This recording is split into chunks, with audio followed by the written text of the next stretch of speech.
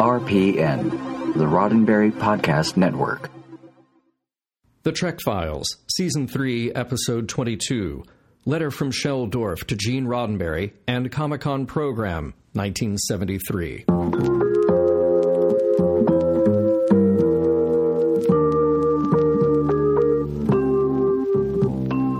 Welcome to The Trek Files, a look into the archives of Roddenberry Entertainment from the personal files of Gene Roddenberry. And now your host, Dr. Trek, Larry Nemechek. Well, welcome back, Star Trek fans.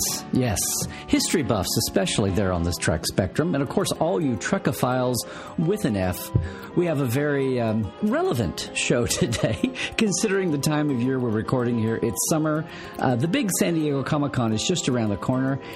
And going through Gene Roddenberry's files, we found a most excellent time capsule of sorts we're going to share with you today. So I'm going to be back with a very special guest. But first, as always, check us out on our Facebook page, The Trek Files. Find the documents of the week, and you can follow along right now. So take a listen, and we'll be right back. At this time, you're no doubt up to your ears in stuff, so I'll get to the point. We have another convention in the planning stages for this November 24th and 25th, and it would be my extreme pleasure if you and Majel would accept my invitation to be our guests at King Con. It's another comic science fiction con with the Star Trek division, of course. The Trekkies were our best workers and gave the con a spirit of fun. And we'll build a showcase for whatever you'd like to promote. TV and radio people love us, too. If you can, please answer at once. I must start the wheels going as soon as possible. Thanks, pal. Best wishes from Shel. Well, there you go, Star Trek fans. I hope you Trekophiles are going to appreciate today's show because we have a direct tie-in here between Gene and the great fandom behemoth across many streams, of course, that has become San Diego Comic-Con International. But back in the founding days, back with founder Shel Dorf, this handwritten correspondence from Shel to Gene and back again, and yes, sharing the program book that he hand autographed to Gene, and we're sharing some of the pages that are Trek relevant, especially. And what's amazing is if you look inside there, you see the whole CONCOM, the whole con committee's photo from 1973, and seated in that photo is the only female at the table, Jeannie Peacock Graham, having married one of the other gentlemen there at the table. But Jean is our guest this week. Jeannie, thanks so much for being with us. Thank you. Yeah, this is finding this was such a fun little thrill. Knowing the history of what all has happened in San Diego and, you know, what it is now in the pop culture world. But then finding this book especially and the letter back and forth from Shel to Gene about Comic-Con in San Diego, but also just this slice of time, this little time capsule right here, 1973, 74, 75. It's before Star Wars. It's when Star Trek is becoming something the likes of which we've never seen before. The reading is off the scale, Captain. And I just wanted to talk to you about that time, some of the specifics we're sharing here from the book this week that we found, and some of your memories. So tell us really quickly, are you a San Diego native? How did you get mixed up with Comic-Con, that early convention that Shel was putting together? Goodness. We were involved with a lot of different fan groups at the time, including the Mythopoeic Society, and some of the members of that group, including Bill Lund, who was the chairman in, I think, both 73 and 4, was part of Mythopoeic, and so through him and several friends in that group, we went to our first Comic-Con in 72. That was the third one, right? Started in 1970. That was the first, yes. and the first one at the El Cortez, yes. And so we met a lot of Comic-Con's members there, and there was a lot of overlap from there on between the Mythopoeic group and then Star, which began in October of 72, and on into 73 when we the Star Trek fans invaded Comic-Con in 1973, in essence, in costume, most of us. And I get the idea that was I get the idea that was a phenomenon because that was the impetus behind the New York convention happening. All the Worldcon and all the established lit conventions felt like they were being invaded by all these hordes of the fans that Star Trek created and who didn't necessarily have a history with the classic literature. And maybe even some of the classic films, although you could almost count classic sci-fi films on one hand at the time, right? Yeah, you could.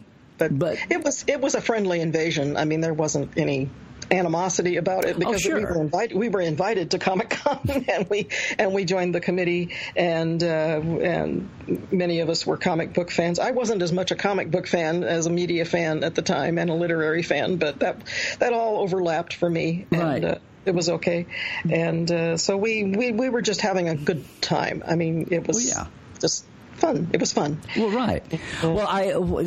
Looking at the relevance and trying to put a filter for everyone listening today, just to trying to understand. So Comic-Con itself, the Comic-Con monster that we know today, its first edition was 1970. I was reading up here, so Shel and colleagues had seen something like that, had been on the founding edge of it back in Michigan in the 60s. And before that, one of the early comic conventions, just boxes of comics and comic artists and fans. Yes. And it struck me how the impetus for the New York convention in 72, the year before, had been, okay, we'll go off and do our own convention. In San Diego, Comic-Con itself was new, but it seemed a little more open-minded, more wheeler-dealery to say, okay, Star Trek is this new wave that's bringing fans into pop culture, into our domain here. Let's harness that, right? Heavens, yeah, and comic conventions had been almost 99% male. When Star Trek hit and invaded, so to speak, all of these women suddenly appeared and discovered that it was okay for girls to be geeks too. It was fun. I mean, it was hilariously funny because some of the guys were mouth open staring. What are all these girls doing here?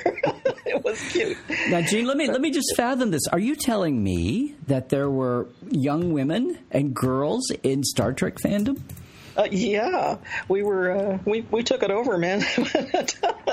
No, that was the first time that a lot of female fans became prominent was in Star Trek fandom because so much of the literary cons were male dominated and the comic cons were almost all guys. Right. And I mentioned that because there's been a meme the last 18 years that having geek girls has been a relatively recent phenomenon, and I just delight in saying, maybe not so much, guys. Get a little bit further, dig a little bit further back, and it's not so hard to see. We got together, Well, the guys that founded Comic-Con initially were just teenagers too. I mean, Dorf was not. He came from Detroit and had been working with a triple fanfare, it was called, in '69 there. And Mike Towery and Scott Shaw and the late Richard Alf and Bill Lund, who was in the Navy at the time, they all started the whole thing in the basement of the U.S. Grant Hotel in 1970, so that they were the founding fathers who started this, and it was all guys of San Diego Comic-Con. Yeah. San Diego Comic-Con. Yeah. So it was called Golden State Comic Fest, I think, or Golden State Comic-Con at first, and became San Diego Comic-Con. Eventually. Soon after the cover that we have here, the one that Shel wrote. So Shel writes a letter to Gene in this, and I do want to circle back because I didn't introduce you properly after having asked you, because at the time you were the reason we reached out and found you was because, and you're labeled here in this photo that we're sharing, you were the Star Trek liaison. Which for right Comic-Con. There, for Comic-Con, which right there shows you, here's a comic convention, and before we have all the franchises and it's mainstream the way it is today, here's the first inkling that they've made a special seat at the table to harness and to channel all that energy coming from Star Trek. I mean, there's a personification right there, right? It was there was not animosity. In fact, it was embracing. And what did you do with that title in the early Comic-Cons? What I did with the title of Star Trek Liaison was to try to get some Star Trek guests to come to the convention. And we did invite Gene Roddenberry. He was busy with filming things at the time, right. And we did get Walter Koenig and Dorothy Fontana came down. So we had 2 Star Trek guests anyway, and we set up a large exhibit with a lot of fanzines, and I don't even remember what different trinkets we had on display, but we had an entire room set up to display what Star Trek fans like to do. We like to collect film clips, and there were no VCRs yet. There were no home computers yet, so we communicated by snail mail, as it's now known. Yeah. And all over the world, we wrote to people all over the world. Zine fandom and collecting the clips that Lincoln Enterprises sold. Yes, and making them into slides, and then we would have slideshows, and so we couldn't watch episodes yet because there were no VCRs, of course. But so we mainly got together to talk about Star Trek at conventions like Comic-Con and at our meetings, which were initially in my house, and then when it got too large, went out to San Diego State. So well, now grew. Yeah, our letter that we actually have from Shel inviting Gene in '73, just the back and forth. For one thing, Shel was a professional letterer. I mean, he was a commercial designer. Yeah. So you can see that from his handwritten letter. Yes. He just dives in here, handwriting his letter to Gene, thanking him for sending Dorothy, as if she was in a box and he just mailed her down, but with his official blessing, I think. And having another one, which I don't know how, King Khan, don't know if that took off or there was more than one edition, but that's kind of the ebb and flow. Things were in flux and people were trying all kinds of different conventions at the time, but still trying to get Gene, down to San Diego. And just that conversational tone of, hey, come on down, we'll promote whatever you want to promote, Yeah, and the media, you could say we really started the whole media end of Comic-Con. Don't blame it on us. It took over eventually, but it's a huge media convention now, so we were sort of the beginning of that with Star Trek. But it's been fun. We all enjoyed doing it, and meeting your favorite actors and writers and producers and the people who produced and created what we loved. We were all Trekkies. I mean, I'm still a Trekkie. I don't disavow that title at all. Well, you sure should. After surviving for 30 years these days, it's a badge of honor now. It is. Well, I just want to stay with his letter here for just a second. It's fun because Shel is enough in his skin here to say, hey, Gene, please answer back. We have to start the wheels going. It's like, give me a fast, and come on, it'll be a rest for you. And then Gene, you're just, looks like it may have been over the Labor Day holiday. Yeah. Answers him back very, very concisely and congenially and says, thank you. And Dorothy had a good time. And he gives the update. He's going to be working on Quester then. And still fingers crossed for the latest of his PAX movies, Genesis 2 this time. And wishes you luck, and a little bit of advice there about FilmCon and all. But things were a little simpler. Here you go, people just writing back and forth when everything Star Trek was simpler. Conventions were simpler, right? Well, in some senses, yeah, but not having anything. There was no instant communication, so not having anything like email, you had to wait. You had to either wait for the letter to go through the mail, or I remember when we ran Equicon having to drive out to Santee to send a telegram about something that had to be sent right now. That's the fastest communication you could get if you couldn't get someone on the phone, which we often could not. Right, or send a telegram. Or worried that you didn't have the place to make a phone call, right? Your personal phone number. Yeah, I can't remember exactly why we had to send a telegram now. Something to do with films that we were getting from Paramount, I think. Yeah. And had to send them a telegram because you couldn't get them on the phone. So there was no instant communication, no cell phones, no email, no texting yet. Well, I also want to ask you were laughing about the wave of women that came in. So really there wasn't much of but yet you're the only woman on the con committee here in this photo, and I believe that's the same way in the photo from a year later. Did you ever feel out of place? It sounds like in your instance, everybody was made to feel welcome. We all knew each other. Everybody has conflicts with somebody, as you said, fan squabbles. But no, I didn't feel outnumbered, and I don't think I was the only female in the picture, maybe at those meetings. But Jackie Estrada came in there very, very early. I'm not sure what year. So there were some other women that got involved early on. I'm also referring to, and it sounds like it's not an issue, but I'm talking about either gender-wise or existing fandom versus Star Trek being. It doesn't seem like Star Trek was seen as a startup. It was something to be embraced and brought in, right? And if it was women behind that, so be it. Yeah, well, definitely.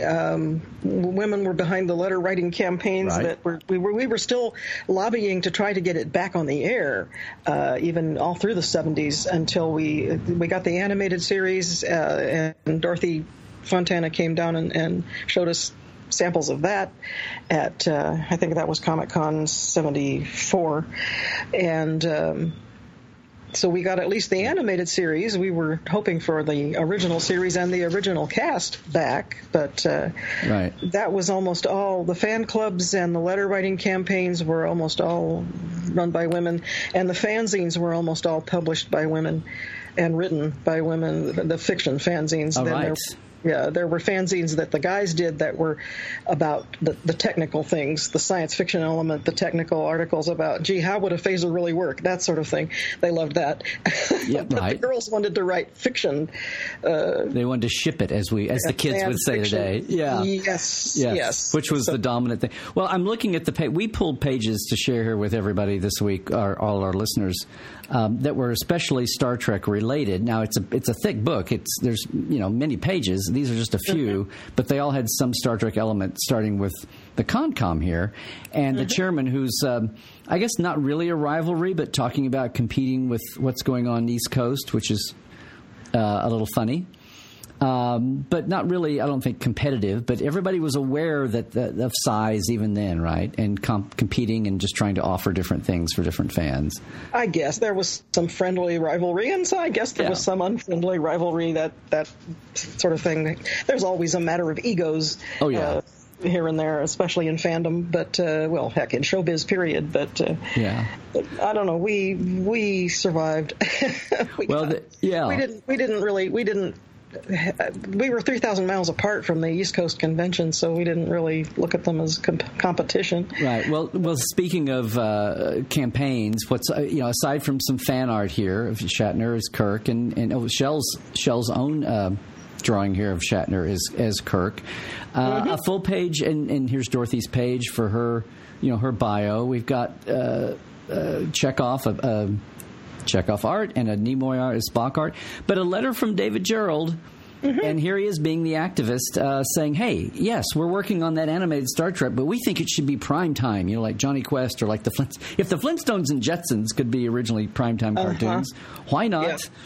Yeah. Why not Star Trek? And a letter writing campaign for that, which is a lot of fun. And then this ad in the back to literally, it's just get on our mailing list. But it's like, hey, if you want to see a Star Trek back on TV, fill out this coupon. So TV's viewer committee in Teaneck, New Jersey, is going to wind up with a lot of names. It's just a great time. Again, there weren't a lot of Star Trek was its own unique phenom, and everybody was just being swept up in it, and like you said, having fun. I guess, not even thinking about laying down history, and not even having any awareness of what was about to come with Star Wars, and then Katie barred the door. Everything would be off and running by then with the sci-fi boom. But at this little moment in time here, Yeah, I mean, you guys were just having fun. We were just a bunch of teenage, most of us kids, having fun, and we didn't think about it becoming some big piece of history until probably after Star Wars came along, and then there were entire shelves of Star Trek books in the bookstores, and I would walk past that, and Star Wars would be there too, and I would look at the Star Trek books. And because then by then the first movie had come out and it had just exploded, I would look at that entire shelf of Star Trek books and I would think, we did that. A little bit of my ego in there. Well, we should kind of start wrapping this up, but I do want to come back around to the impetus for our show today, which was Shel Dorf, and he's revered now as the founder of what has grown into this entity called Comic-Con San Diego. What was he like? Well, what's the word I could use? He was a character. I mean, we had less to do with him than with the rest of the committee, really, because he was off doing other things most of the time. But Mike, Towery, and Scott, and Richard, and Bill, and Barry. There was Barry Alfonso. All the guys in that picture you've got were we were just. Kind of circling Shel Dorf's orbit, I guess. But we were so wrapped up in Star Trek, we really didn't deal with. I guess you could say there wasn't rivalry, but I guess you could say there was a bit of a split because we were so in our own little world with Star Trek that we didn't connect as much with the comic fans. How can I say that? I give you permission. Yes. Yeah. So it wasn't a rivalry, but maybe in some people's view it might have been. But well, it sounds like it was a much more open atmosphere than it might have been in other parts of the country. Yeah. So we didn't know Shel Dorf all that well, but we did work with the con and all of its members, and so we were just having a good time and dressing up, which was something that now, having changed costuming to cosplay now and getting very into this, the young people making these amazing outfits that they do. Back then, that wasn't done. So if you put on a Star Trek costume and walked down a public street, we had people who got picked up. Picked up by the police department and thrown out of Disneyland at one point because they didn't want people in rival studios outfits in Disneyland at the time. And we had one member who got picked up by the police. He was wearing a Planet of the Apes costume, and they thought he might be planning to rob a bank because his face was covered. So we had interesting times. I was going to say, if someone was picked up for just wearing their Star Trek uniform, walking down the street, that would be... Not for the uniform. Well, we did have people who were asked to leave places because they came in Star Trek uniforms, and they didn't know what that was. This was not something that was done. Back then, downtown San Diego was not prepared for this invasion of costumed, crazy people. That's what we called freaking the mundanes in the old days. Exactly. Yes, that's what we called it. Freaking the mundanes is exactly what we called it. And we did it on purpose. So, well. Oh, right. Sometimes just to tweak people. Well, I guess it's safe to say that San Diego, since those days, has come a long, long way. I don't recall them running off any fan of anything in the last not anymore 20 years or so, at least. Not anymore. And I have the same thought when I look at that crowd of 200,000 people taking over all of downtown and the rest of San Diego practically. I think we did that. Mm-hmm. You guys, Mike and Scott and Richard and Bill and all of you, we did that. We started it. We did all that. So. Pioneered it. Paved the way.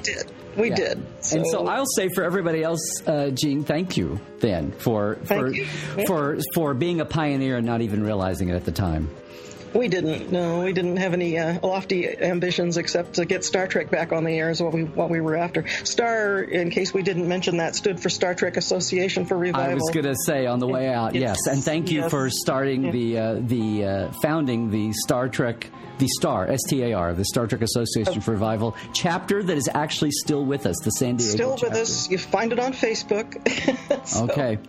Here we go. Gene, thanks so much for stopping by and this kind of crossing of the streams here with Star Trek and Comic-Con and the early days and the unique place as kind of the first of its kind that Star Trek and Star Trek fandom had, even in the bigger arena of some of the big conventions that were coming. But thank you for dropping by with us. Well, thank you. It was nice talking to you. Thank you.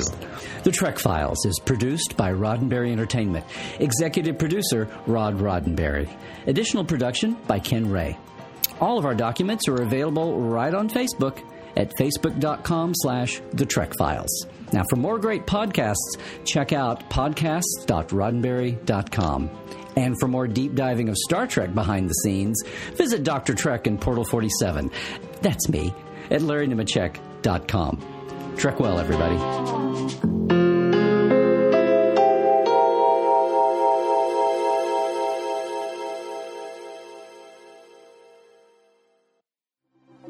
Podcast.roddenberry.com, the Roddenberry Podcast Network.